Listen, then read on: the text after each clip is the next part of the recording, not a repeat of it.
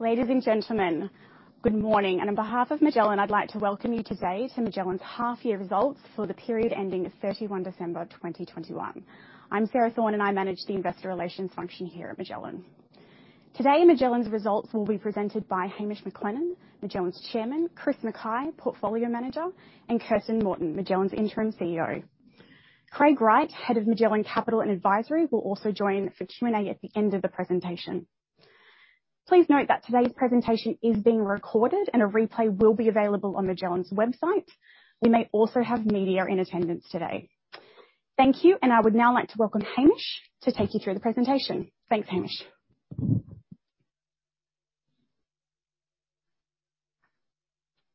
Welcome, everyone, and I'm very honored to be here today presenting as Magellan Chairman. It's been a challenging period for the company, part of which has been Hamish Douglass's medical leave of absence, and we wish him all the very best and a speedy recovery, and also thank him for the great effort and work in helping us deliver these outstanding results today. What we want to take you through today is where our focus lies looking ahead, and that is strengthen governance and accountability across the business, a reaffirmed focus on our core funds management business, and as part of this, avoiding complexity and further sharpening our investment process to improve investment performance. Let me remind you, we have a very robust business. We have a highly experienced, long-standing and proven investment team, a strong balance sheet with no debt, strong margins and operating cash flow, which allows us to continue to support and invest in the business. Today, you'll hear from Chris Mackay, who oversees the portfolio management of Magellan's global equity strategies, who will provide an update on the funds management business and the investment strategy. Chris is the co-founder of Magellan, serving as Magellan's inaugural Chief Investment Officer from inception in 2006 to 2012, and he was Chairman until 2013. Since 2013, Chris has been serving as Managing Director and Portfolio Manager of ASX-listed MFF Capital Investments, and is a highly respected and experienced global equity portfolio manager. Welcome, Chris, and thank you for all your effort. For those who may not be aware, Chris has always shared an office with us here at Magellan, and as part of the services agreement we have with MFF, Chris has had access to Magellan's investment research and has had a consistent and active engagement with our investment team for a number of years. Magellan is very fortunate to have Chris step in his role to work alongside Magellan's deeply experienced global equities portfolio management team and the broader investment team.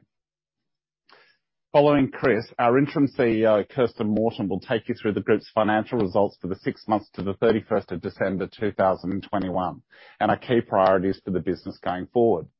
Before I hand over to Chris and Kirsten, I want to take this opportunity to provide shareholders an update on what has been happening at Magellan at a board and management level, and also provide an update on the capital management initiatives we announced today. From a board perspective, we have strengthened our independence and governance. This has started with my appointment as independent non-executive chairman of the group. I previously served our shareholders as deputy chairman.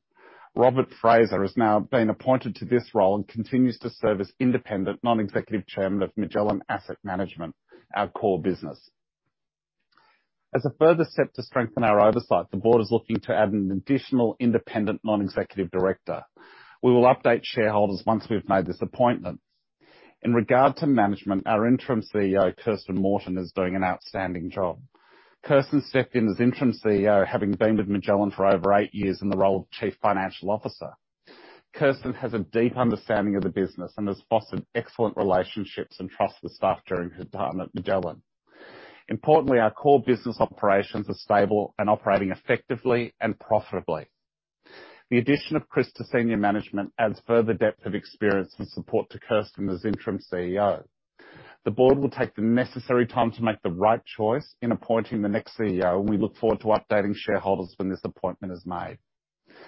I've been a director of Magellan since 2016, and I have the greatest confidence in the team to take the business forward. Thank you to all Magellan staff, clients and shareholders for your ongoing support of the business.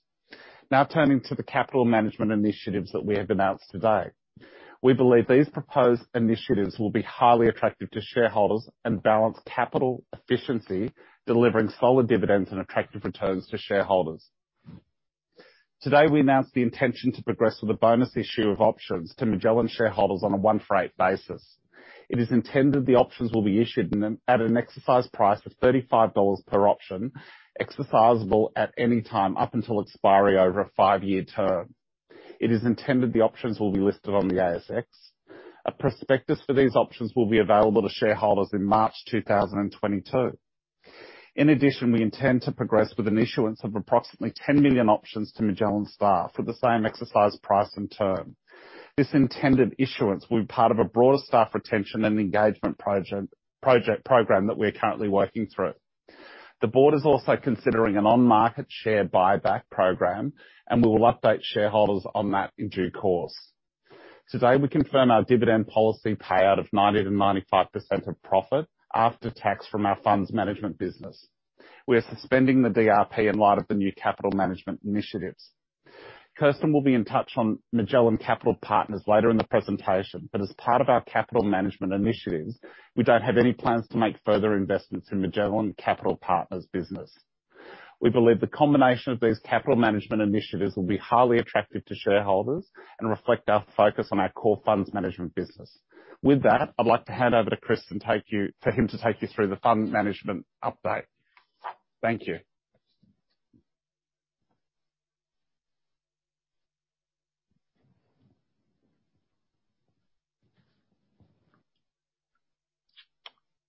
Thank you, Hamish.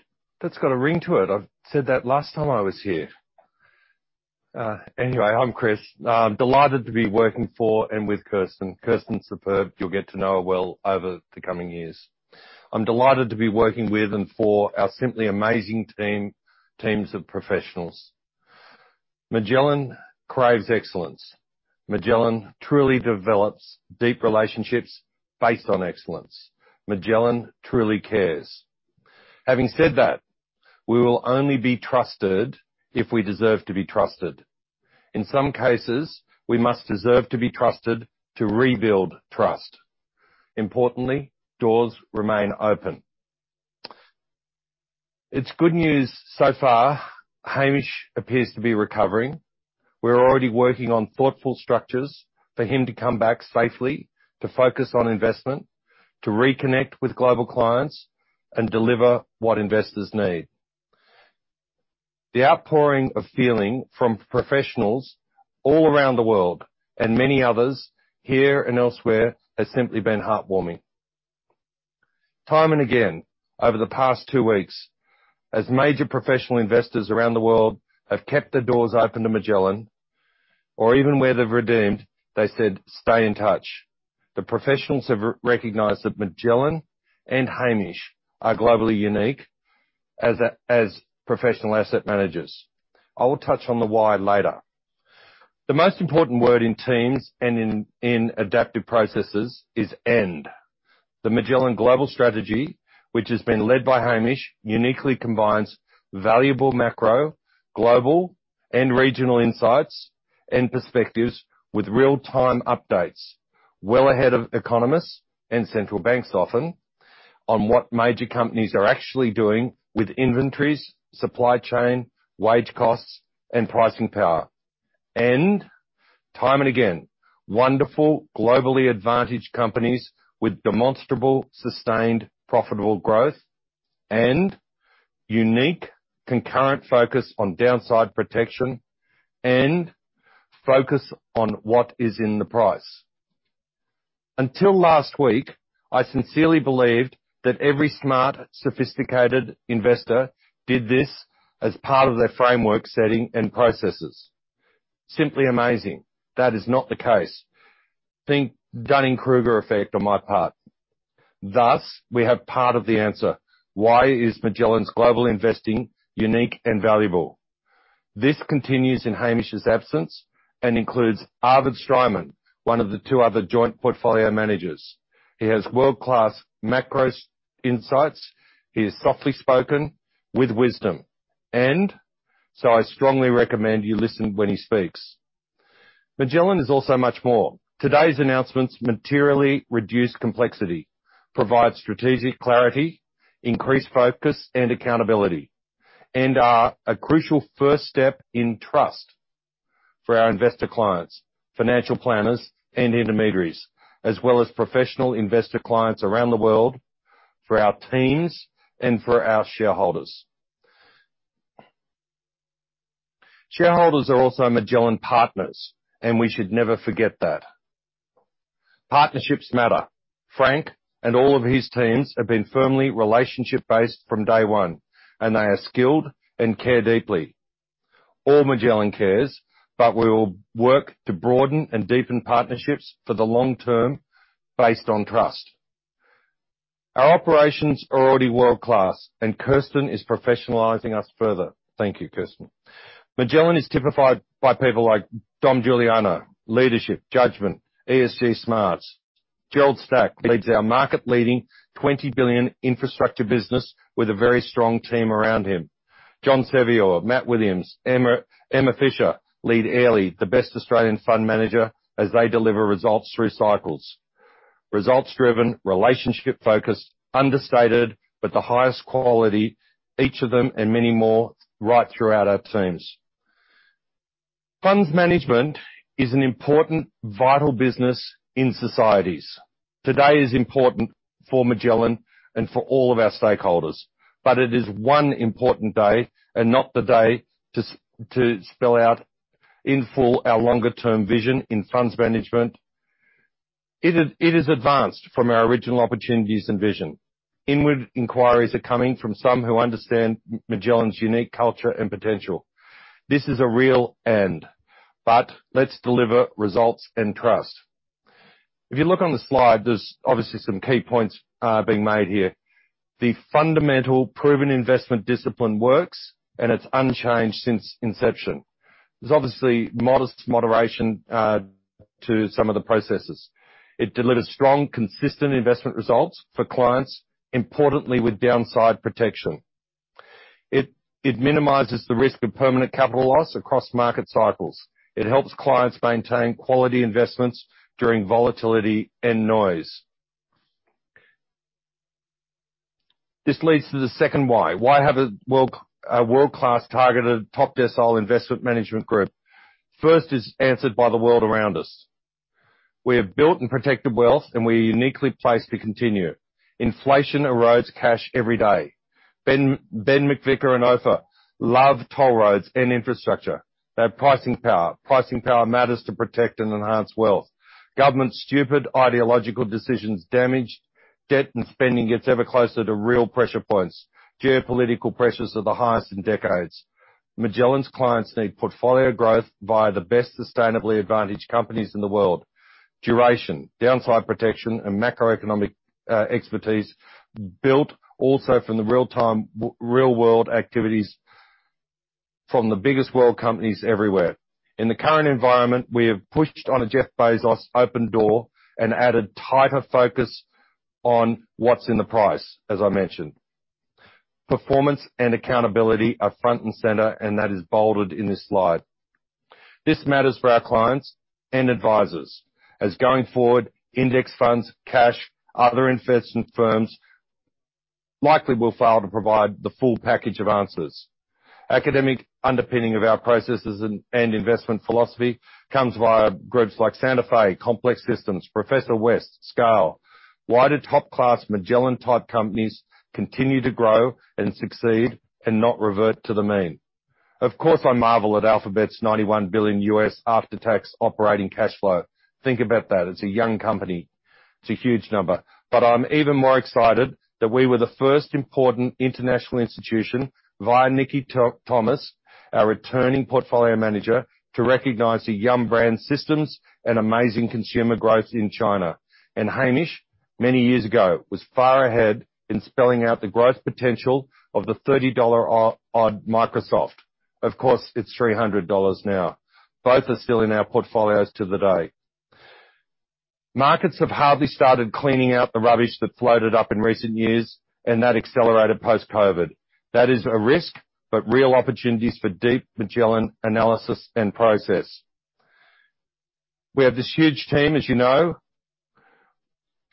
I do want to touch upon the potential of the MFG Core Series, ESG, Sustainable, and Future Pay. We'll talk about that in coming months. I also recognize, of course, the MGF discount. That's an important issue. We are looking at it. Of course, we've increased the fund buyback to represent 30% of volumes. That, of course, is a benefit to existing and continuing unit holders.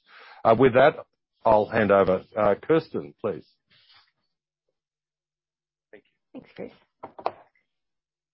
Thanks, Chris, and good morning. I'm very pleased to be able to address you directly today.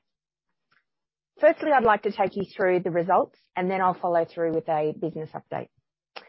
Today, Magellan has delivered a record half-year profit for the 6 months to 31 December 2021. Our statutory net profit after tax was up 24% to 251.6 million compared to the prior half year, which is a great result. The increase was mainly due to a 12% increase in our average funds under management, which resulted in a 13% increase in our core revenue, being management and services fees. As we've mentioned in the past, performance fees by their nature are lumpy, and they do have the potential to fluctuate significantly period to period.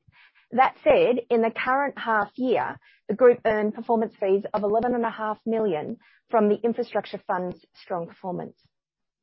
Other revenue typically comprises distributions we earn on investments in our funds, realized and unrealized gains or losses on those investments, foreign exchange movements, and advisory income of our US business, Frontier Group. Our revenue has increased 10.9 million, mainly due to FX gains and some realized gains on investments held in our fund investment portfolio. Our share of profit from Magellan's investments in Barrenjoey, Guzman y Gomez, and FinClear was a $3 million profit for the 6 months to 31 December 2021. And that was a pleasing result, especially as Barrenjoey has been operating for a mere 18 months. We have previously mentioned that our view is that adjusted net profit really provides much more meaningful performance information of our business and also some comparability of results half on half. So if I turn to our adjusted net profit after tax for the half year, you can see it's 248.1 million, up 16% compared to the last half. And just by way of a reminder, adjusted net profit is the group's statutory net profit, excluding certain items. Those items are shown on page 9 of the slides, and for the current half year, they comprise of 3 adjustments. 6.1 million relating to a one-off strategic transaction cost, and that relates mainly to revaluing the Magellan Global Fund option liability. There's a non-cash item of 2.3, which relates to the amortization expense of intangibles from the Airlie and Frontier business that we bought a few years ago. And finally, an 11.9 million unrealized capital gains in the shares and units in our fund investments portfolio. And as we record the market movements of those equities directly in the P&L, it's meaningful to remove the unrealized market volatility from our revenue. That's whether it's a gain or a loss. And please just note all those adjustments I just ran through are after-tax amounts.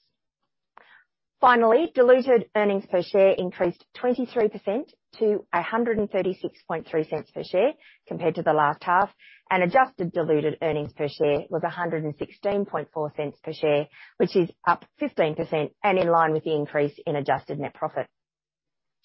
Turning to page 10, given the conclusion of our relationship with SJP late last year, I thought you might be interested to see the impact of our earnings for the 6 months to December 2021, as if SJP was not a client for that 6-month period. But please do note that this is just for information purposes only. So as you can see on the slide, there's a third dashed column on the charts which shows FUM and earnings excluding SJP for the 6 months to 31 December 2021. As you can see, it shows the profit of our core business, funds management, would have been down by a modest 1%, half on half. That is really that funds management earnings in the current half would have been largely flat at 254.1 million, compared with 256.2 million in the prior half. Now, if you look to the far right side, the far right of that slide, on statutory net profit, even without SJP, it would have still been higher by 7% at 216 million. As expected, there'd be no change in adjusted net profit, given we don't adjust for management fee revenues. The key point is that we are not reliant on a single client. We have had some strong earnings from FUM growth, and it is important to remember that FUM growth comes from both market movements as well as flows from clients and FX. Now, let me step you through the financial strength of our business, which is shown on page 11. It's quite simple. We have a strong balance sheet and strong liquidity. Our cash, our liquid investments in equities and funds and equity accounted investments exceed 1 billion, which is up 13% in the past 6 months. Now, of that 1 billion, 291 million comprises cash, and that's all free cash. We complement this by timely collection of management fees, and our current collection rate is around 20 days to realize our fee receivables into cash. That all results in our business having a very healthy cash flow from operating activities, being 238.5 million for the 6 months to 31 December 2021. In addition, we have no debt, and we have access to unused facilities of around 105 million, which just cements the strength of our liquidity. Now, once taking into account the group's liabilities, our net tangible assets are strong at 992.8 million, a 13% rise in the past 6 months. It is worthwhile to remind you that the largest liability on our balance sheet totals 165.2 million, and it really relates to a conservative accounting treatment of the Magellan Global Fund options. It's conservative because it assumes all the options will be exercised, which may not be the case. What does that all mean for our interim dividend? The directors have declared an interim dividend for the half year ended 31 December 2021 of 110.1 cents per share, 13% higher than last year. Now, the dividend announced today reflects Magellan's dividend policy, which is to pay out 90%-95% of the net profit after tax of the funds management business, excluding amortization expense, costs related to strategic initiatives, and any crystallized performance fees at the half year. We'll continue to frank the dividend at 75%, and we will also look to pay those dividends promptly, and the dividend announced today will be paid to shareholders on the 8th of March. The directors have also decided to suspend the dividend reinvestment plan for the foreseeable future, as the group has no requirement for capital, given it has no plans to make further investments in Magellan Capital Partners. On page 13 of the slides, there's just a couple of comments I'd like to make about expenses. Consistent with prior years, our main operating expense, aside from tax, is employee expenses. Our average number of employees at 31 December 2021 is 139, which remains quite stable. It was 135 at June 2021. Employee expenses account for approximately 65% of total expenses, which remains approximately stable. Now, our cost to income ratio for the half year is 17.4%. If at 31 December 2021, you adjusted the results for SJP to exclude SJP, it would have been 19.6%. This result is exceptionally low, and when compared to industry standards, it really just highlights that there is significant buffer in our business to continue to invest in our business for the future. Finally, our total funds management expenses for the 2022 financial year remains in line with our expense guidance of 125 million-130 million, and that includes the employee retention initiatives, which we are currently working through and have announced today to our staff. Now, let's turn to slide 15, and let's discuss a little bit about our core business, our funds management business, and the driver of our group's profitability and dividends. Funds management revenue is up 15% to 367.1 million for the 6 months to 31 December 2021. That relates mainly, as I've covered before, 13% increase in management fees, which is in line with the 12% growth in average FUM. Crystallized performance fees before tax of 11.5 million. Now, expenses in the half year increased 10.7 million to 62.3 million, and that was largely due to remuneration decisions we took due to COVID in the prior year. We've also seen a small increase in the average base management fee to 62 basis points due to the change in the mix of the retail and the institutional clients. Based on our most recent FUM announcement on the 9th of February, funds under management were 87.1 billion, and our base management fee run rate is 64 basis points. Our business does remain well-balanced across both our retail and our institutional client bases. This slide on slide 16, if you're following, the slide is based on our latest FUM at 9 February. As you can see, FUM represents 33% of our total FUM, whilst institutional FUM represents 67%. If you flip that, while on a FUM basis, the retail is 33% of our business. If you look at the contribution to management fees earned, our retail business actually contributes to 62% of our management fee revenue. We also remain well diversified across our institutional clients. Again, based on our FUM at 9 February, we have 4 clients representing more than 2% of management and services fees revenues. Therefore, we are not reliant on any single client. Of our 30 institutional clients, of our largest, 30 institutional clients, they represent 28% of our management and services fees. You can see that there's a very long tail in our institutional client base. Now, just touching on Magellan Capital Partners before we wrap up. Magellan has made 3 financial investments which are separate to our core funds management business, and they are not held for business synergies. These financial investments are independently managed. Magellan is not involved in their day-to-day business operations, but we remain very supportive of all 3 of those financial investments, and we have no plans to make any further investments going forward. Barrenjoey's management has represented it is performing ahead of their expectations, and as previously mentioned, it was profitable for the half year ended 31 December 2021. Craig Wright, Head of Magellan's Capital and Advisory team, provides strong oversight of these financial investments, which includes being Magellan's board representative on the larger investments. I want to acknowledge the business has faced challenges in the last few months, and the culmination of those events may have impacted the trust you have in Magellan. I and all the team are focused and determined to return stability and simplicity to our business. If you know me, it will be done right, and it will be done as soon as possible. That is our future focus. With that, let me just step you through our immediate priorities. Firstly, we are looking to the future with a laser focus on our core funds management business. Magellan is a strong business, and we have a wonderful platform for the future. As Chris mentioned, sharpening investment processes to improve investment performance is the major priority of our investment team. Our business has always been and continues to be, obviously, built on putting clients first, and this goes to investment performance, but also client engagement. Our distribution team, headed by Frank Casarotti, remains best in class and relationship-focused professionals through and through.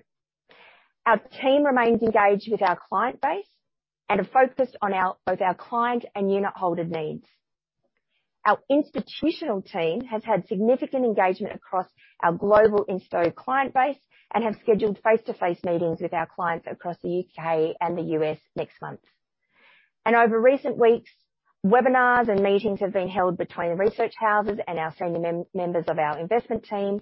Webinars have also been held between our financial advisor and broker network and our global equity portfolio managers.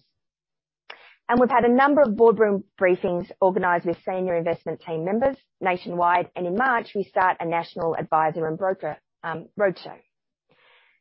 Over a number of years, we have been showcasing to our clients the breadth and depth of our investment team, and you'll see that through our video series, our Magellan Minutes, and our In the Know podcast.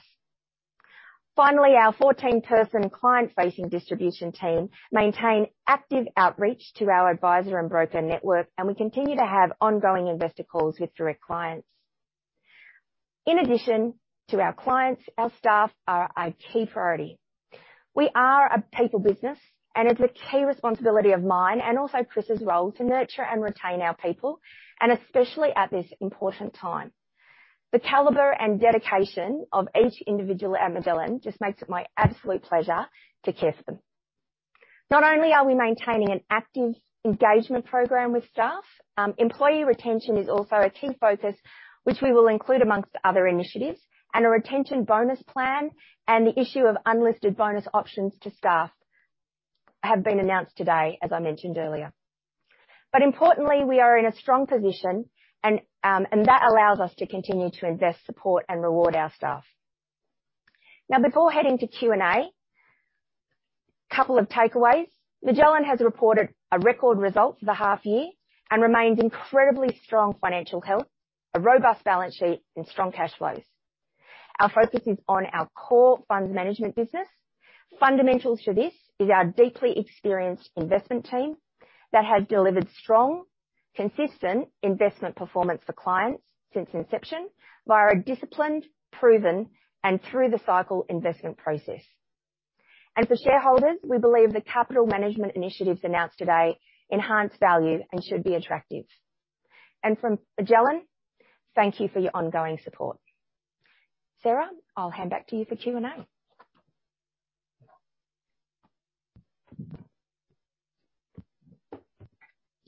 Well, thank you very much, Kirsten, Chris, and Hamish for that presentation. We will now move to Q&A. So there's two ways to ask a question. If you've joined us by webinar, you may ask a question by typing it into the Q&A icon at the bottom of your screen. And if you've dialed in by phone, you can ask a question by pressing star 9 on your keyboard. If you're asked to ask your question, you will need to unmute yourself by pressing star 6 before proceeding with your question. We will start with some questions that have come through on the webinar. Hamish, firstly, on the capital management initiatives, this question comes from Ed Henning.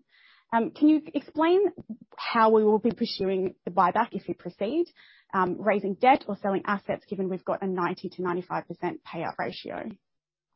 Kirsten, could you answer that, please? Sure. In terms of how we'll be arranging the buyback, obviously we'll be having the capital in the business. Chris, I don't know. Yeah, I'm going. If you've got anything else. We're very cash accretive, so there'll be cash available, and to the buyback. The buyback plans are about to be undertaken. Yep. Okay. Perhaps a follow-up question for that, the rationale for doing the intention to undertake the 1-for-8 bonus issue at the same time as undertaking potentially a buyback. Want me to lead? Yeah, go for that. Yeah. It's a benefit clearly to shareholders. We've previously had success with similar structures. Shareholders, which I guess I'm one, haven't done the best in the recent past. We thought that the exercise price at $35 was an appropriate balance. If the share price is back at $35, the board and management will have done a very decent job in some restoration of value. We hope that the options are of ongoing value to shareholders. The strike at 1-for-8 is relatively non-dilutive for those who don't take up at that time. If we're in the money, obviously expect a high take-up. Equally as important is the approximately 10 million options to staff on a 1-for-8 basis, that's intended to demonstrate confidence. There are particular features. Obviously, they're unlisted, whereas the 1-for-8 shareholder bonus issue is, they will be listed. There'll also be the capacity down the track for staff members who at that time want to put their hand in their pocket for currently employed staff to have their options bought back. Overall, a very interesting and attractive package. The buyback, obviously, if we're buying back shares at a lower price than the strike price, that's obviously accretive. Let's not go into it further. Let's see where we get to with the review of capital management for the buyback. Thank you, Chris. We'll move on to the next question that's been raised by a couple of different people. We obviously put out a FUM announcement last Friday with some outflows. Can you touch on how client conversations have been going over the past few weeks and what we're doing to address any future outflows? I'll start. Chris and I and Kirsten have had numerous conversations. Generally speaking, most have been supportive. Very interested to see how Hamish is going. Want to understand how the team is performing and holding up. I've been very encouraged by the outreaches that we've had. In terms of FUM outflows, we expect there'll be some FUM outflows, just to be realistic. I think the most important thing from a lot of the conversations that we've had been around Chris's attitude towards the portfolio as it stands. No major issues. If you listened to the webinar last week with Chris and Nikki Thomas-Narvin, it's steady as she goes. We're managing our clients' money over the long term. There might be some tweaks in the future, but we're certainly gonna stay the course. Chris, you might wanna add to that question as well. Yeah, not a lot. I covered it in absolute detail, probably excruciating detail in my intro commentary. I'll reiterate that the most sophisticated global professional investors regard Magellan as unique, and they have very keen appreciation for Hamish Douglass's specific abilities and talents, and have a strong level of caring. Even in cases where, because of mandate terms, they've been forced to redeem, they want the door to remain open. I covered in detail the rationale behind why Magellan is such a strong component of portfolios around the world. Retail, we can deal with separately. Thank you. Okay, thank you. Again, another question that's come up by multiple people, just on our cost-to-income ratio and margins moving forward. How do we expect to manage this if we continue to see outflows? Kirsten? Yeah, sure. Look, it's a world-leading cost-income ratio. I think that we will have sufficient headroom to be able to invest in our business. Certainly we need to invest, and it can't come at the cost of our future. Yeah, look, just adding to that too, just Kirsten. We are strongly profitable. We have a very robust balance sheet. We will obviously be managing our costs appropriately as time goes on. A lot of our businesses are ring-fenced like Airlie, and you look at infrastructure with Gerald. The reality is we feel very confident in the ongoing nature of the business, and we will focus on staff retention and just making sure that everyone is catered for in that regard. Thank you, Hamish and Kirsten. This question comes from Julian Braganza at JPMorgan. In terms of future margin pressure, are we expecting to cut fees, or are we expecting to have any further pressure on our margins? Sorry, no on fees. We offer a world-class product. We also, as I mentioned in my comments, the Core Series is an attractive product for people who are fee sensitive. If the major financial professionals around the world recognize the quality of the product, we have to communicate and then perform so that people more generally understand it. If you're in crappy products and index funds, when the market downturns, as it will inevitably in time, or if you are in cash when there is a lot of inflation, you will not be helping your retirement savings. Magellan offers a mix of factors which help address both issues. We also have a Magellan Core Series. Core Series, sorry. I did try to mention that. Which is Sorry. a solution for clients that are more fee sensitive. Yes. Okay, thank you. Moving on to a different topic. This question comes from Andrei Stadnik from Morgan Stanley. We mentioned to continue to support and invest in the business, but we've made no further investments in Magellan Capital Partners. What investments for future growth are we considering making? Look, we love the asset management business. As we've said today, we're refocusing on the core. MCP, those investments we're very happy with. We're just not gonna add to those at all. This is all about refocusing on what we do best, which is asset management. Thank you, Hamish. I'll just ask a follow-up question from Jacob Blackwell. Is the pause of Magellan Capital Partners investing indefinite, or will we return after funds management has been settled? No. It's indefinite, certainly for now. As I just said, the overriding theme here is that we're focusing on asset management, and that is our priority. Asset management is a wonderful business. If we do it right, if we have trust, if we have partnerships, if we have highest quality people, it really works. We've got opportunities that we would never have dreamt to have been able to come our way. You just have to look at infrastructure. It started from nothing. It grew beneath a huge oak, obviously, but it's a $20 billion funds under management business itself, and Airlie is the number one Australian fund manager. Thank you both, Chris and Hamish. Again, we'll move on to a slightly different topic. Your question comes from Bruce Bennett. Can we provide an update on FuturePay and how we see this progressing over the coming years? Kirsten, can you take? Look, with FuturePay, we're very pleased with the development of it. Paddy McCrudden is, rolling out and speaking with clients, and doing strategy sessions with various clients. It was always going to be, it takes time to develop that product, but we continue to support it and look forward to actually seeing that grow in the coming years.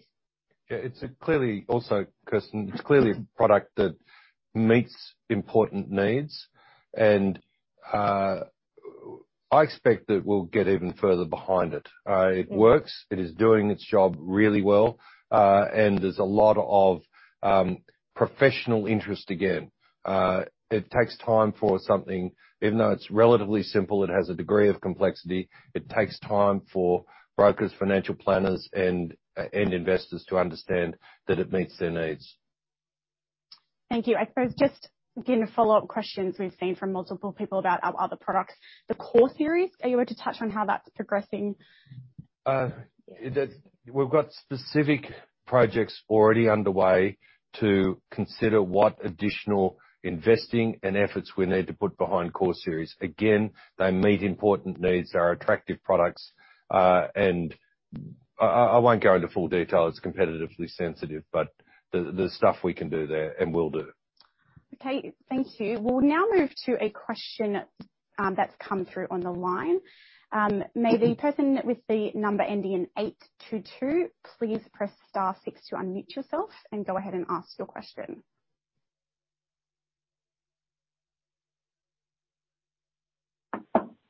Hi, it's James Cordrick here from Credit Suisse. Look, maybe just circling back to the buyback, looking for a bit more clarity around that. I mean, can you talk about how you think about the quantum of that? And maybe also to the question earlier around funding. I mean, I appreciate you're a cash generative business, but your payout ratio is at 90 to 95%. I presume you're going to maintain that, so it has to be funded through, debt or maybe some asset sales. You've got 400 million of fund investments. So, would you sell some of those down, and would you add more leverage, and what's the right, type of leverage ratios you'd consider? Yeah, thank you for the question. It's early. We do generate a lot of cash. Obviously, there is a difference between 90 to 95 and 100. I made a promise to go down to Barrenjoey when they pay us a dividend, so I do want to go down there. And Barrenjoey, obviously, we had a good update today on that, so maybe we get money from there. The MCP businesses themselves are extremely attractive. And as you say, we've got over 400 or roughly 400 of balance sheet investments, so there's lots of room. We'll do a proper plan. And it needs to be seen in the context of our ongoing profitability, and where the business is at. So we'll come back to you. We just wanted to make very clear to shareholders that was one of the considerations, a key consideration, that we have in mind, and to put it in front of you. Yeah. All right. Thank you. Maybe just a question on the options. I mean, maybe a bit more detail on how you set that $35 strike price. Was it just an arbitrary number because it was well above current share price? And how do you would that be adjusted for the buyback? And how did you think about the buyback when you were setting that strike price? No, it was not arbitrary. There was detailed modeling done. It is an incentive, or a benefit, I'm sorry, is the right word, benefit to shareholders. We believe that, given volatility, people do these models, it should trade at a value. And secondly, it will not be adjusted for the buyback. The buyback is a separate capital management exercise, so strike prices are not adjusted for buybacks. Yeah. All right. Thank you. And look, I think we lost him. We've lost him. We'll go to another question via the line. Again, with the dial-in ending in 112, please press star 6 to unmute yourself and go ahead and ask your question. If you could announce yourself ahead of your question as well. Hi, good morning, everyone. This is Sean Lowe from Morningstar. Just got a couple of questions, please. Firstly, On your institutional client portfolio, can you perhaps break down some of the characteristics of those mandates? For example, how many of those are low vol quality mandates? How many are absolute return mandates? How much are relative return mandates? Any color there would be great, please. Thanks. No. There's a mix of mandates. There's no. You see the figures. The figures are straightforward in aggregate. That's what's important for shareholders. Some of this is obviously client and confidential sensitive, so no. All right. Thanks for that. My second question pertains to your retail strategy. I'm just curious, is there a view of Magellan putting up more, I guess, advice or client-friendly investment vehicles in the future, such as performance fees-based products or perhaps some managed accounts? With the refocus on investment management, there will be considerable opportunities both for current products, possibly extensions. What we don't want to do, Kirsten made it very clear, we don't want to add complexity. We will not do a restructure or any addition that is not clearly in the interest of investment clients. All right, thanks. My last question is just about the sustainable strategies. You spoke about the sustainable strategies passing their 5-year anniversaries. Total FUM now over 500 million. Just curious, some of your comps have been able to get similar amounts of money in less than a year. So just curious, what do you see as a reason over here? Is this a performance issue? Is this a fee issue, or is this a distribution issue? And I guess more importantly, what does this mean for future flows? Yeah, no, it's not a performance issue. Again, unsurprisingly, we're undertaking a detailed review with a focus on this area. My view from the outside is that we may not have been ambitious enough across that area. It is a huge and growing area of considerable importance. And if we need additional resourcing for that area via distribution or otherwise, we will certainly look at it. Performance is fantastic. The methodology is fantastic. So no issues there. All right. Thanks for that.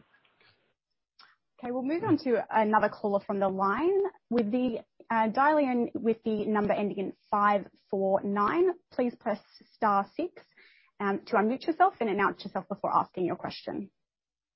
Hi, good morning. It's Brendan Carrig from Macquarie here. Just a couple of questions. Could I just start on fees, please? So the fee rate obviously went up in the half, which I assume is mixed from St James Place. But in your discussions with clients, can you please just give some background as to how the comments about fees are going? And in both the retail space as well, have you had to make any adjustments to your fee proposals from a platform perspective as well? Brendan, I'll speak with you. Yes, look, we always have conversations about fees. We do find that our conversations in relation with our institutional clients, we're very much in line with market rates on those. And in terms of fees for our retail products, again, as we mentioned before, we have conviction in our long-term strategy. And as Chris said, we've got an outstanding track record, and there's no change in the retail fees. Brendan, late in any market cycle, the birds chirp, and so the crap has risen to the top of the water, and of course, people have issues. The people who were with us in the global strategies through the GFC know the massive outperformance that and protection of capital that we achieved. So in the current environment, in my view, and I'm only one, I guess I don't even have a vote yet, it would be really dumb to cut fees. Yeah, I guess maybe another way to ask from an institutional perspective, if people are coming asking for a 5 basis point cut, are you going to say, no, we're just happy to take the outflow as opposed to reducing our fees? That's not the nature of the discussion. The importance of the various strategies to the institutions is amazing. Now, I mentioned that in the outset, and gave some detail around that. Whether we're 5 basis points more or 5 basis points below is very different to major institutions for whom what we are offering is important, and others do not do it. Again, fees are not the issue. Okay. Just on Barrenjoey, so obviously the positive contribution there. Can you just confirm that the bonus accruals for that business kind of happen during the year, and there's not gonna be sort of a catch up in the fourth quarter, if and when their bonuses get determined? Do you want to take that? Yeah, I'll take that. Thanks, Brendan. Craig here. Yeah, that is correct. I mean, the profit that we've announced today, which is our share of that, includes their accruals for those types of adjustments, sign-ons, et cetera. Yeah. Okay. The last one I had, just on costs. Funds management expenses, doubling those, you'd be at the bottom end of the range. As you've highlighted today, there's a lot more overseas travel that looks like it's on the way, a lot more contact with the advisor base, and other such initiatives. Can you just sort of confirm the expectations in a bit more detail about how those costs might transpire in the next half? In terms of the options, the share-based payment expense that would be recognized, is that factored into the funds management expense guidance, or is that separate? Sure, Brendan. Yeah. You're right. If you doubled the first half, it would look like we're at the low end. In taking into account the employee retention bonus plan announced, I would guide you to being midway through that expense guidance range. You are spot on as well. We are looking to do more travel, and there's a little bit of seasonality in some of the other expense lines as well, with a couple of licenses, et cetera, that kick in for the second half of the year. Yeah. Hopefully that clarifies your question. I think your second question was sort of in terms of options and the share-based payments. They won't be treated as a share-based payment, but the retention bonus plan would come at a cost to the business, and that's been factored in our expense guidance range. Okay. That's clear. I might jump back in the queue and leave it there. Thank you. Thank you. We'll just go to one more dialer on the line. With the dialer in with the number ending in 685, please press star 6 to unmute yourself and go ahead and ask your question. Good morning. Firstly, my question would start on maybe just the conversations with institutional clients. I assume you've been speaking with them intensely, particularly post Hamish's leave of absence announcement. What kinds of concerns are they raising with you? You know, what's the key concern? Is it performance? Is it Hamish's departure? Potentially, other institutional clients. It doesn't seem that fees are a key issue, but what are the key concerns there? And what are you doing to address those? Yeah, look, I'll start with that. Chris might wanna chip in. You know, Hamish is a unique individual, but there's a strong team that supports him, and a lot of our key clients know that too. There's been a lot of discussion around how they're all faring. You know, I sort of reiterate that we do hope it's a speedy return for Hamish, 'cause he's an important part of the team, as Chris, Kirsten, and all of our portfolio managers are. You know, obviously, you know, performance does come up, and we discuss it. I think what's important is Chris has superbly been addressing his view. You know, and what's interesting is that he's very much a part of the team, but he certainly, you know, has some views on whether we make any adjustments. On the whole, he's stated publicly on numerous occasions, we're gonna see the course.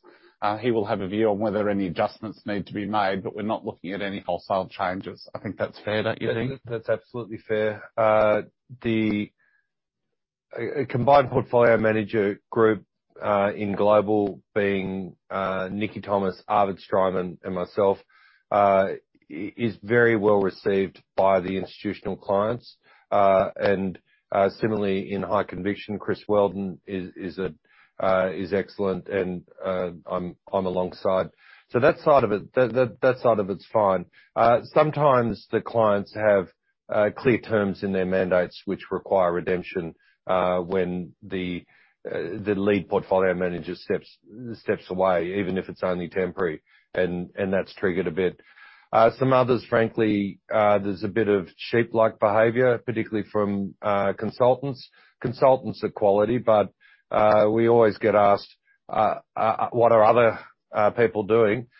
In terms of the impact on remaining institutions, remaining retail clients, there is none. Certainly at this stage, we're ahead of the curve with increased liquidity. We're in massively liquid companies all around the world. We've taken some early action at the bottom of the portfolio to just assist at the margin in additional liquidity. There aren't any of the ongoing issues, but it's a fair and repeated question just to make sure that their interest in, if it's a pooled vehicle, are being also cared for. For mandates, it's obviously not an issue. Yep, got it. Just a couple of follow-on questions on that. Firstly, you mentioned some clients do have a requirement where there is a change in CIO or PM, they'd be required to redeem. Is there any further headwind on the rest of the institutional book from that?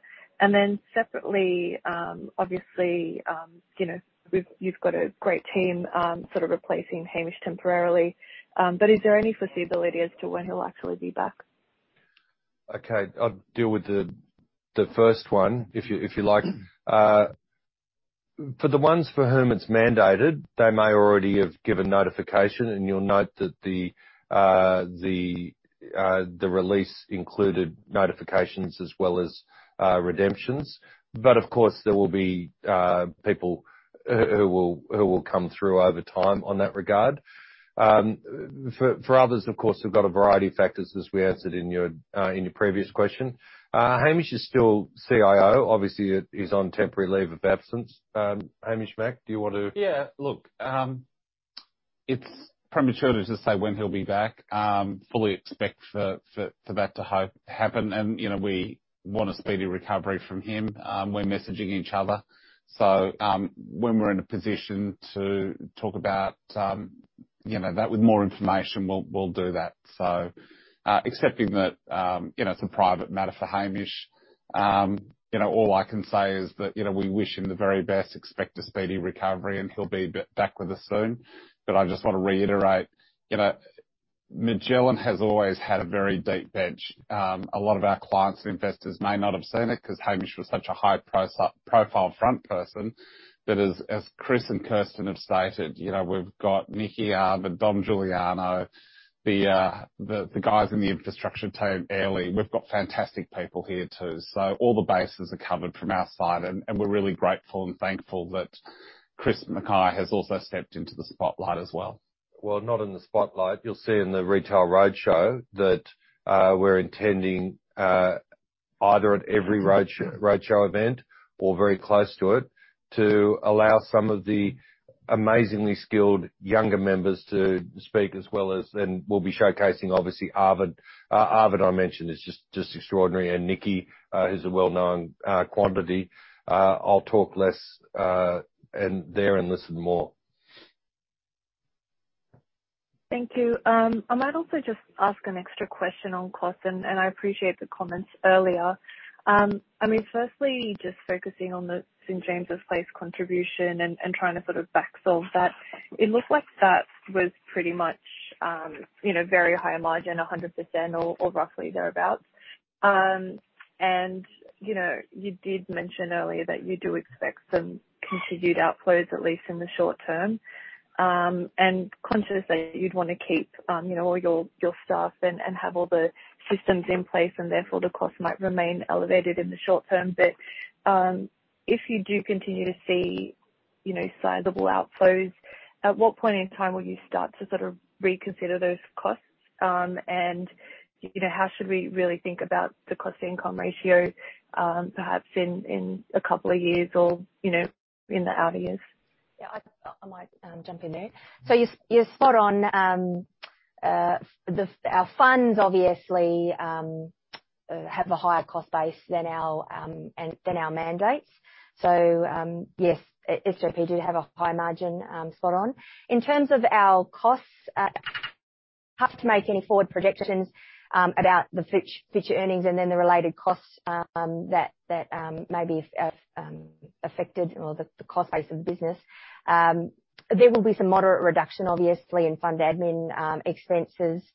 Going forward, in terms of trying to work out where the cost base will be, I'd actually look back, you know, in the past if you want. You know, 5 or so years ago, if you look at our cost income ratio, that might provide you a little bit of a guide, and look back over the trends, and that could give you some indication as to the costs that we'll continue to invest for our future in the business. I think it is you know, hopefully it's that's somewhat indicative. Okay. Exactly. I know you've all got to model the cost ratios, but please go back to what we said at the outset. If we get the systems, the process, structures, culture, trust, all those things right, we won't be talking about cost ratios. I'd just like to add to that too. We're a very profitable, robust business. You know, the board and management are not looking at massive reductions in costs, certainly at this point in time. We're managing it for the long term. We're protecting the assets that we've got, and our assets are the people, and we've got very good people in the business. In fact, we're investing in people, so there's no reductions. Proven in terms of being prudent on costs as well. Yep. Okay. Okay. Thank you. That's fantastic color. We'll now move back to some final questions that have come through the webinar. Again, back on capital management from Scott Ferguson. Can you touch on why the DRP was suspended? Yeah, because it was crap. Sorry, I'm not allowed to say that. It wasn't serving a proper purpose. There's no point retaining the capital, no point annoying people, and no point issuing at what the then share price was.